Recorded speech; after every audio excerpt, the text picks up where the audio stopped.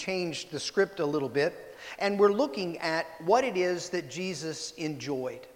What it is that Jesus enjoyed, the other side of the spectrum, as it were. And so this morning, we're going to be looking at another list of things, another example of some things that Jesus enjoyed. Do we have the slides for this? Did we have that?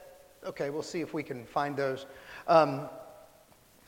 Three things that Jesus enjoyed that we're going to be looking at this morning. We're going to be looking at Jesus enjoyed rest, Jesus enjoyed recreation, and Jesus enjoyed rapport. Jesus enjoyed rest, recreation, and rapport. Think about the things you enjoy the most. Think about your most treasured memories. Think about the things that, those those photo book moments that you have from your past. Those times that just stand out as beautiful memories that you treasure. Chances are they didn't happen in the middle of a hectic day at work. Chances are those memories weren't made with bosses yelling and deadlines looming and pressures upon you. Chances are those memories were made at a slower paced time. Those memories were probably made at a time when things were, the activities around you were pleasant. And they were probably made in company with people who, thank you, beautiful. They were probably made in company with people who are very important to you. People who you treasure, whose camaraderie and commonality you find beneficial. If that's true for us, if those are the times that we have good memories, doesn't it stand to reason that those would also be the times that Jesus has good memories? Some of Jesus's greatest memories, some of the times that he treasured the most, are times that took place just like this, in events and moments just like these.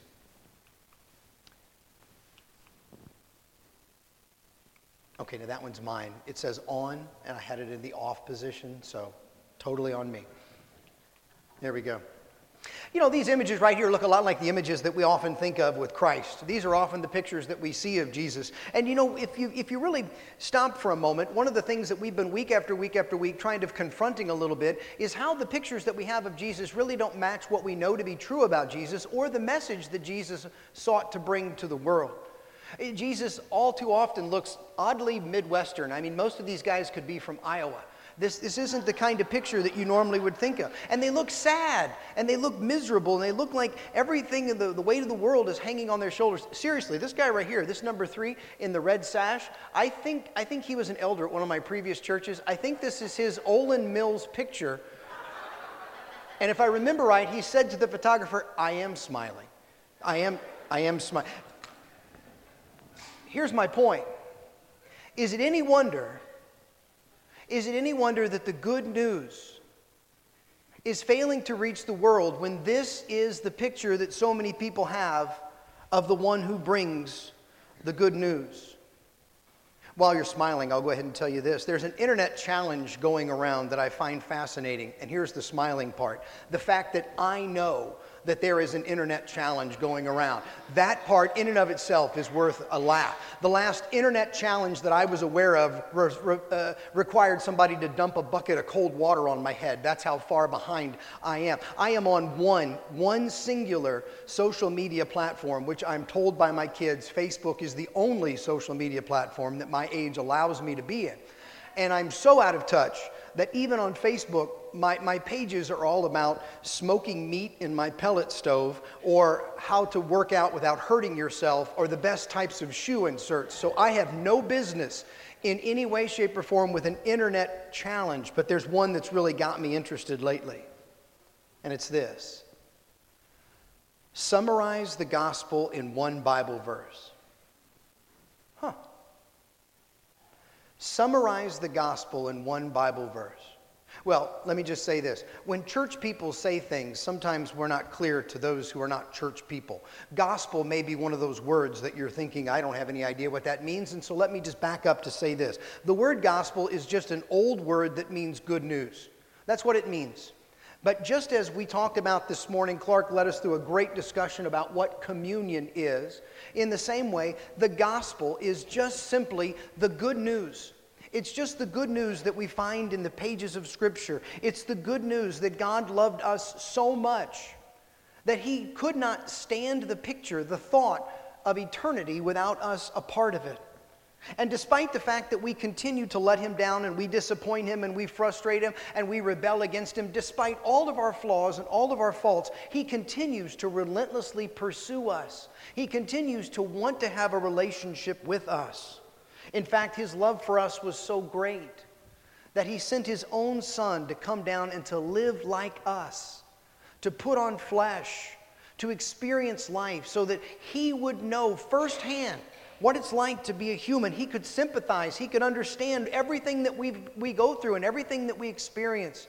He wanted to know firsthand what it was like to feel happiness and joy the way we do, and frustration and sadness and disappointment, to know what it's like as He experienced everything that we did. He knows what it's like to fall down and skin your knee. He knows what it's like to have your mom throw you a birthday party surprise stash and for your fourth.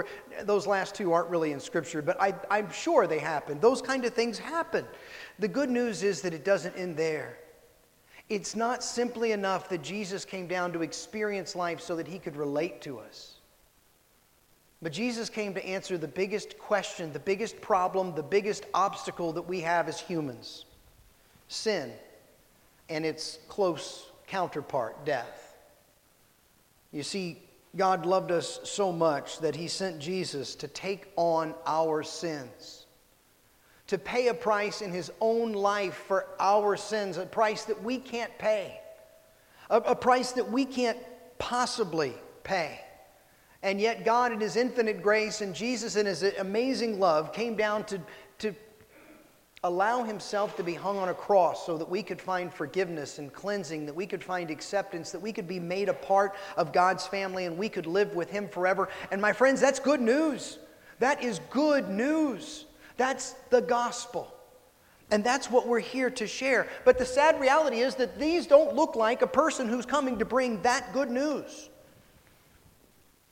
So back to the challenge. Here it was. How do you present the gospel in one verse? Let me give you a couple that were on this challenge that people were posting. I like this one a lot. Romans chapter 6 and verse 23 says, "For the wages of sin is death, but the gift of God is eternal life in Christ Jesus our Lord." That's a good one. That's a good one. Martin Luther pitched in. I know, it's funny, right? Martin Luther, the nailing the problems on the board, on the church bulletin board way back. Yeah, he ended up in an internet challenge, which is pretty cool. But he suggests this. Actually, he didn't do it on the internet. He did it in a book a long time ago, but it got its way into this internet challenge. 1 Timothy chapter 1, verse 15. "This is a faithful saying and worthy of all acceptance. Jesus Christ came into the world to save sinners, of whom I am chief." That's good. Let me rattle off a few others real quick. Romans 5:8. "God demonstrates His own love for us in this, that while we were still sinners, Christ died for us." 2 Corinthians 5:21, "God made Him," that's Jesus, "made Him who knew no sin to be sin for us, that we might become the righteousness of God in Christ." 1 Peter 3:18, "Christ died for sins once for all, the righteous for the unrighteous, to bring you to God." We could go on, but these are glorious, these are grand. This is good news. My favorite, though, is this one, John 3:16, probably the best known passage in all the Scriptures. "For God so loved the world that He sent His own Son." That He gave His own Son, some translations will say. And He did so that whoever believes in Him would not have to perish, would not have to die, but instead could find eternal life. That's the beauty of this passage. That's the good news that we came to share. And the one who brought the good news deserves a better public relations fiasco than we've subjected him to. So at the heart of our sermon series, we're trying to get an accurate picture of Jesus, fully man, fully God, and to proclaim the good news that He came to share with our world. This morning, let's take a second and define our terms. Three things I told you that we're going to be looking at today in terms of what Jesus enjoyed. The first is that Jesus enjoyed rest. Rest is defined as an intentional break from labor, a choice to cease busyness and relax. A couple of words there that are important. It's an intentional choice. It's something that we do because we value it, we treasure it, we desire it. Rest is something that our heart wants, our soul desires, and our body needs. And we make the conscious choice to do it. The second thing Jesus enjoyed recreation. Jesus enjoyed recreation.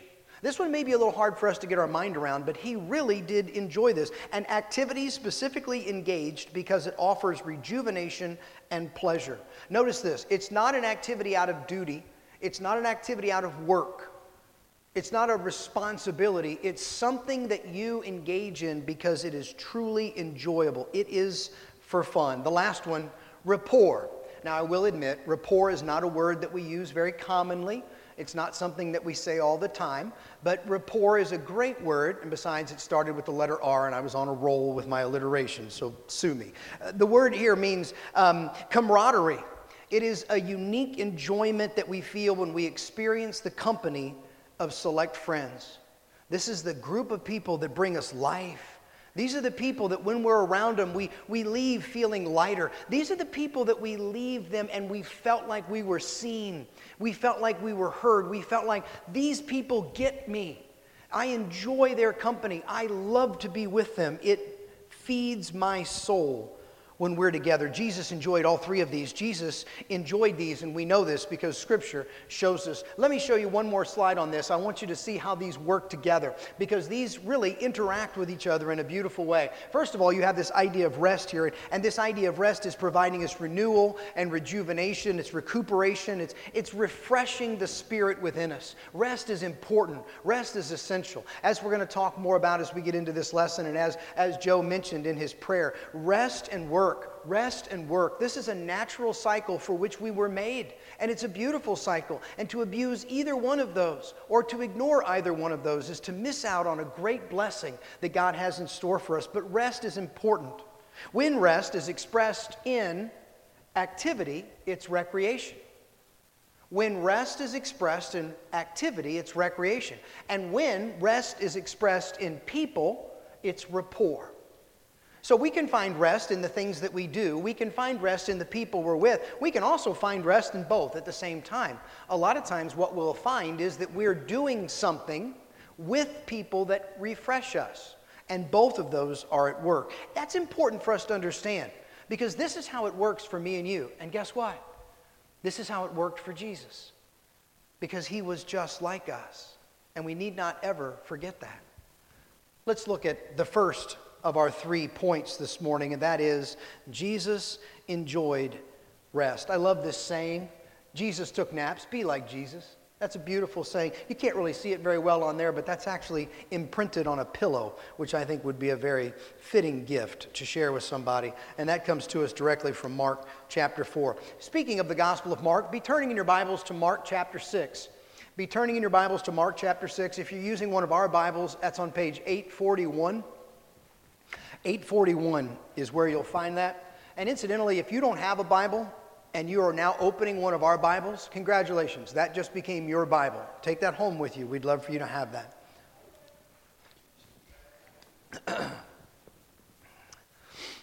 So as you're turning to Mark chapter 6, let me give you a picture of where we are in this particular chapter. As this chapter opens, Jesus goes back to his hometown. His hometown is Nazareth.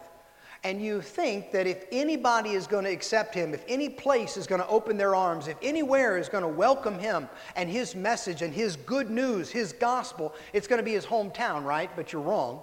They reject him soundly. They completely reject him cold and break his heart. How sad it must be to go back to your own hometown and not be accepted there. And so, leaving there as the chapter goes on, he gets word about his good friend, his co-worker, and his first cousin, whose name is John. We call him John the Baptist because there's a lot of Johns in the Bible, but John the Baptist, you'll remember, is Jesus' cousin. And John the Baptist was foretold to be the one who would make the path straight, make the path ready. He was sent ahead of Christ to prepare people for Jesus' coming. He was his cousin, he was his good friend, he was his co-worker. And in the course of his ministry, John ruffled a lot of feathers. In fact, one of the people who he ruffled was the king of that area. And the king got so angry at John that he had him executed, cut his head off, put it on a silver platter, and paraded it around like some grotesque trophy. So this is Jesus' day. Rejected in his hometown, his cousin and good friend is executed. This is Jesus' day. What was Jesus' answer for hard times? It would be wise for us to take a page out of his book. When we face hard times, when we face troubles and challenging days, we ought to understand what Jesus understood. And what Jesus understood was he needed rest. He needed rest. All too often our bodies tell us they're tired and we don't listen. All too often our spirits tell us we're tired and we don't listen. All too often we're not responsive to the human needs that we have. And when life is hard, we need rest. And Jesus knew he needed rest. And Jesus made a concerted, intentional choice to find rest. Listen, verse 31. Skip down with me to verse 31. Then Jesus said, "Let's go off by ourselves to a quiet place and rest a while." He said this because there were so many people coming and going that Jesus and his apostles did not even have time to eat. When Jesus had met his limit, he knew what he needed. He needed time to rest, and he needed a good meal. He wasn't afraid to face the realities of humanity. He wasn't afraid to face the realities of his own human needs. He knew, I need to rest. I need to get away. I need to eat a meal. And we would be wise to recognize how important that is. And this is far from the only time that Jesus did this. Jesus, numerous times in his earthly ministry, was found getting away by himself, going away, finding time to rest, finding time to recuperate, finding time to refresh. In Mark chapter 4, in Luke 23, it talks about Jesus taking naps. There's an old story that I think Jesus would appreciate. It's a story told about Teddy Roosevelt, the president of the United States, but this was long before he was president. At this time, he was just, as the story goes, a young, hard-driving young man. And he was on safari in Africa. And according to this story, he had hired some native guides to help him traverse the rainforest out to where he could find good hunting ground. But Teddy Roosevelt, notoriously hard-driving, was constantly frustrated at the pace of these guides. They kept stopping and taking breaks. They would lay down their packs and they would stretch out on the ground and they would lean up on a tree and drop the hat over their face and they would just rest. And finally, after a few days of this, Teddy could have no more and he stood up and he yelled, "What are you doing? We've got to get going." And the senior guide, laying against a tree with his hat over his eyes, didn't even look up, just simply said, "We will, sir, as soon as our souls have had time to catch up to us." Isn't that a cool way to put it? Rest is allowing your soul to catch up with you, allowing your spirit to catch up with your pace. And sometimes to do that, we've got to stop. And we've got to face the realities of our human needs. We've got to face the realities of the fact that sometimes we travel too fast for our spirit to stay up with us. And rest has always been part of God's plan. In the beginning, and when I say in the beginning, I mean like the beginning, like Genesis, like creation of the world stuff. In the beginning, the AMP, which is a translation of the Bible, it renders the fourth day of creation like this. It's very poetic, but listen carefully because it's beautiful. It says, "Let there be light bearers," that's poetic, sun, moon, and stars. "Let there be light bearers in the expanse of heaven to separate the day and the night, and let them be useful signs of God's provident care for the marking of seasons, days, and years."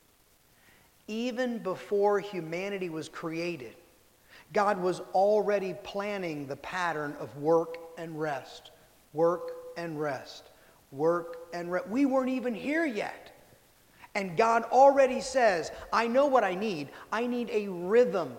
And I'm going to create the sun and the stars and the moon so that there can be a rhythm. Jesus said famously when he was on the earth, work while it is day because the night is coming when you don't work. He said, what was he saying? There's a time for work. There's a time for rest. The great teacher in Ecclesiastes talks about a time for everything. There's a time to work and there's a time to rest. And this was already part of God's plan. God's plan was always for there to be work for man to do. And God's plan was always for there is time to rest and recuperate. Interesting little side note, we won't go too far down this. Work was here before the fall. Sometimes we get the idea that work is like the result of sin, that if we hadn't had sin in the world, we wouldn't work. Man was given job before man ever fell. Man was given work. Work is supposed to be a redeeming quality. Work is supposed to be satisfying and encouraging. And here's something, I'll just give you a little, I said I'm not going to go too far, and here I am going too far. But this is neat. This is exciting for me. I believe wholeheartedly, Jeff's opinion, you can come yell at me later if you want. I believe wholeheartedly when we have eternity with God, we're going to work. But I think it's going to be work that's going to be pure and perfect.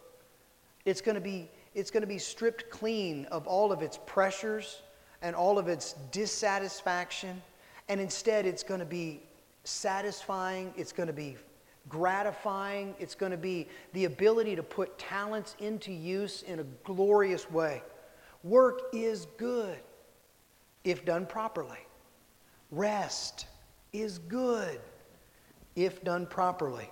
And it was always part of God's plan. It was always part of God's plan. Even God himself on the seventh day rested. Now, he didn't rest because he was tired. He rested to give us a pattern. He rested to give us an example.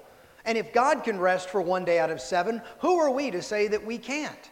And not only that, it was so important in God creating this work-rest pattern that when he built a relationship with his people, one of the first things he did was give them 10 rules to follow, and one of those 10 rules was take time to rest. He called it the Sabbath. But he said, one day a week, I want you to just shut it down. I want you to just be with your family. I want you to just be with me. I want you to just relax because it's that important. From the very beginning, rest has been something that God has put into the very fabric of our very creation. And our relationship with him has always valued rest. Psalm 127, the psalmist said, it is useless for you to work hard from early morning until late at night, anxiously working and working. God gives rest to his loved ones. Christ lived a life of service and sacrifice, and yet he valued rest. I'll just say this one last thing. I got to get off this point. Some of you right now, if I were to pull you aside privately, you'd say, yes, I know that's important, but you know what? I can handle it. Sometimes I work too hard, sometimes I go too fast, I know, but I can handle it. Let me say to you a couple things. First of all, no, you can't. Stop fooling yourself. You're fooling yourself and it's hurting you. No, you can't. Second of all, what about the message you're sending to those around you? What about the message your children are picking up from you? What about the message you're sending to your coworkers about what is required of them? What about the message you're sending to your spouse about how valuable they are to you compared to whatever it is that you're pouring your work in on? You know, when we prioritize our well-being, when we prioritize our mental health, when we prioritize proper pacing, when we say no to the extra things, the extra activities, the extra good things, the extra shifts, when we enforce our healthy habits, when sleep and rest and family time become valuable to us, we teach a valuable lesson to our children and to our coworkers and to our spouses and to the world around us. You see, God was omnipotent. God didn't need to rest. We're not God, and we do. And while Jesus was here, he did too. Jesus took naps. I think we should be more like Jesus. Secondly, Jesus enjoyed recreation. Jesus enjoyed recreation. What do you like to do for recreation? Everybody's got things they enjoy. Everybody has things that they like to do for recreation. Those things that give you a rejuvenating quality. It lights your spirit. That very word, recreation, recreation, to be made new again, to be made fresh again. There's a beautiful quality to this idea. What really refreshes you? Think about that activity, and now let me ask my next question. Have you ever stopped to think of that activity as a gift from God? Have you ever stopped to think of that activity as a gift given to you by God? Well, here's what I mean. Here's why I believe that's really true. I'm not just merely throwing out hyperbole. I'm telling you something that I believe in my heart to be true. James, who was the half-brother of Jesus, wrote a book that's in our Bibles, James. And he talks about every good and perfect gift comes down from God. If you have a gift in your life that is beneficial, meaningful, rejuvenating, refreshing, it's bringing you happiness and joy, that's a gift God gave you. That's a gift you should be grateful for. That's something that is specifically for you. I want to read this little quote to you that I found this week. I was doing some reading on recreation and Christianity. I'll just quote it. Recreation is a kindness from the Lord, a gift that renews us and allows us to go on glorifying Him through our work while reminding us of our own limitations. Jesus says, "Take my yoke upon you and you will find rest for your souls." When we relax from our regular labor and our toil and sink into recreation, we remember that Christ's burden is light and He provides true freedom and grace from endless striving. Jesus enjoyed recreation. Can I show you an example real quickly? In Luke chapter 5, page 860. 860 in your Bibles. Luke chapter 5. An example of a time that Jesus demonstrates a love for recreation, a value on recreation. Luke chapter 5, starting in verse 1, page 860. One day as Jesus was preaching on the shore of Galilee, great crowds pressed in on him to listen to the word of God. And he noticed 2 empty boats at the water's edge. The fishermen had left them and were washing their nets. Stepping into one of the boats, Jesus asked Simon the owner to push out into the water. So he sat in the boat and he taught the crowd from there. And when he had finished speaking, he said to Simon, "Now go out where it is deeper and let your nets down and catch some fish." "Master," Simon replied, "we worked hard all last night and didn't catch a thing. But if you say so, I'll let the nets down again." And this time their nets were so full of fish that they began to tear. A shout for help brought their partners in the other boat, and soon both boats were filled with fish, and both were on the verge of sinking. When Simon Peter realized what had happened, he fell to his knees before Jesus, and he said, "Lord, leave me. I'm a sinful man." He was awestruck by the number of fish they had caught, and the others were with him. His partners, James and John, were also amazed. And Jesus said to Simon, "Don't be afraid. From now on, you'll be fishing for people." And as soon as they landed, they left everything they had and followed Jesus. There are so many cool things in this story. So many cool things. I'm just going to make one point. I could make 10. I'll just make one. Verse 4, Jesus initiated the fishing trip. Did you see it?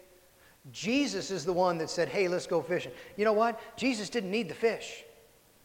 Jesus wanted to go fishing. Jesus wanted to feel the cool breeze in his face. Jesus wanted to feel the waves against the gunwales of the boat. Jesus wanted to feel the strain of the nets. Jesus wanted to enjoy the activity. How cool is it that Jesus was a boat guy? Jesus, time and time again through scriptures, Jesus is found out on the waters for recreation. It's what he did for fun. The very one who was the co-creator of every stream and river and ocean and lake is the same one who came down and experienced it just like we do. And he enjoyed it. And it was a gift from God. And he appreciated the possibility there. I'm not a boat guy. I can't really appreciate the boat part. But I can appreciate the fishing part. And Jesus and I can connect very much on that one. I can relate to a Jesus like this. Let's close by talking about rapport. Rapport. Finally, I know some of you are going, finally, yes. I'm going to tread on some dangerous turf for just a moment, and I invite you to come along with me very trepidatiously on this journey, okay? I don't think we have a good picture of rapport in our modern world. I don't think we have a good picture of rapport in our modern church. I want you to think for a second about the last movie scene, television commercial, television episode that you saw Men really connecting with men, women really connecting with women. And I'm going to make a suggestion, an inference, a thought about what was included. Because as I think about those scenes, I think coffee, beer, or wine. I think coffee, beer, or wine. And here's what I mean. Coffee. I think about, and I was never a fan of this show, but I think about the show Friends. And I think about the way they plop down on those couches in Central Perk. And I think about the camaraderie they enjoyed and the way they shared life, the way they interacted with each other, the way they encouraged each other, the way they saw each other, the way they gathered with each other. And it was over coffee. And so to me, I think of camaraderie, rapport, I think of coffee. I think secondly of beer. Because from the time I was very young, the commercials I would see on television showed men in a light that I never saw men personally. I saw them around campfires. I saw them fishing along a shore. I saw them sitting in a bar with a game going behind them, and I saw camaraderie. I saw connection. I saw these men put a hand on a shoulder. I saw them engage with each other and look deep in each other's eyes and really feel for each other and connect. And I grew up going, I never see that. But I see it on beer commercials. Beer must be the thing that brings together people. Thirdly, and this is sexist, I know, but I'm just going to say it, wine. Because when I think of the movies, the television shows, the commercials, that I see women really connecting with women, really sharing life, really engaging, really encouraging one another. I see them clinking long stem glasses of red or white along some little patio cafe on a Parisian street somewhere. That's the picture I have in my mind. And you know what? We live in a world, this is so crazy, that the church can't seem to compete with Folgers and natural light when it comes to really building connection and rapport with its people. If there is any place on earth that people should feel connected, that people should feel accepted, that people should feel seen, that people should know what it means to be rejuvenated by the company that you keep, why is it not the church? What have we done wrong? What are we missing? That we cannot. Starbucks and the local bar do a better job. Now, let me be clear. This is not about caffeine or alcohol. You want to talk to me about those? I'll talk to you about those anytime at whatever length you want. But I'm talking about connection and where we see it in the world today and where we don't. You know where I saw it in the life of Jesus? I saw it with his friends. I saw rapport. I see deep level connection. I'll give you one real quick story and then we'll get out of here. Jesus enjoyed breakfast with his fellows. This story that we have here, and I'll just summarize it. I was going to make you turn to it, but I'll just summarize it. Jesus has just recently been crucified. Jesus has been resurrected. It's found in John chapter 21. And he has come back from the grave, and he is appearing to his friends. They're out fishing all night, as they typically did. Jesus is waiting for them on the shore. They're rowing their boats in. They see him. They're excited to see him. He sees them. He's excited to see them. They're looking forward to being together. They can't wait for the boats to get. In fact, Peter is so excited about him, he can't even wait for the boat to get there. He jumps out of the boat and swims for it. He wants to get there so fast. He gets to the shore. Jesus has a little campfire going. He's cooking up some fish. He says, hey, bring me some fish. Let's cook up some breakfast. We're going to have this meal together. And he knows they're exhausted. They're tired. They've been fishing all night long. They're hungry. Little side note, do you know I never could find a single time in Scripture that anybody went fishing without Jesus and caught fish? It just goes to show that a lot of my fishing trips, apparently I'm forgetting to invite Jesus along because I'm not finding any fish most of my... I say I go fishing, I don't go catching. And that's exactly what we find here. He cooks them a meal because they were hungry. He was excited to spend time with them. He wanted to hear about their victories and their defeats. He wanted to know about their highs and their lows. He wanted to connect with them in their life in the deep and meaningful ways. So he prepares a meal and he waits for them with anticipation and excitement. And I just ask you, how often is that the anticipation and excitement you have for other people in your life? To have those people that rejuvenate you and refresh you and bring you happiness and bring your soul energy. Jesus valued rapport. And I think we should too. Jesus enjoyed rest. Jesus enjoyed recreation. Jesus enjoyed rapport. I don't know what this lesson has for you, where you find yourself in it, what area you might need to ask God to help you work on. Mine's obvious to me. I know where I need to work.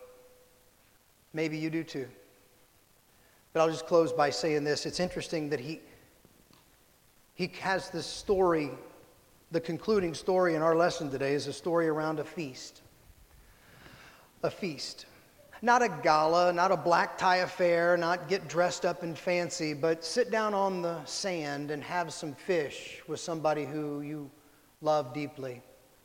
Comfortable, casual, inviting. You see, that image of a banquet, a feast, a meal is something God and Jesus use over and over through Scripture to talk about the relationship God wants with His people. It's also the image that's used a lot of times to talk about that last day. That day we look forward to when Jesus is going to return, when Jesus is going to come back and He's going to collect His own. It says it's going to be a big banquet. It's going to be a wedding feast. It's going to be a time where Jesus opens up the banqueting doors of heaven and He says, come and join me. I've been waiting all of eternity for you. I've been putting out this meal for you. I've been anticipating your arrival here. I want you to come in because you're part of my family. And I just got to say, to those of us who are Christians, we live every day with an anticipation of that day and an excitement of it. The same kind of excitement that made Peter jump out of the boat and go swimming for the shore because we know what's waiting for us. This morning, though, if you've never accepted Jesus Christ, if you've never let Him forgive you for your sins with His blood on the cross, if you've never been buried with Him in the waters of baptism, we want to let you know there is a feast that's awaiting you. And He can't wait to write your name on the invitation. If we can help you with that or anything else this morning, please know our leaders stand right here in the back of this room, and we'd love to meet with you during this last song and share any way we can. Will you stand with us as we close with song?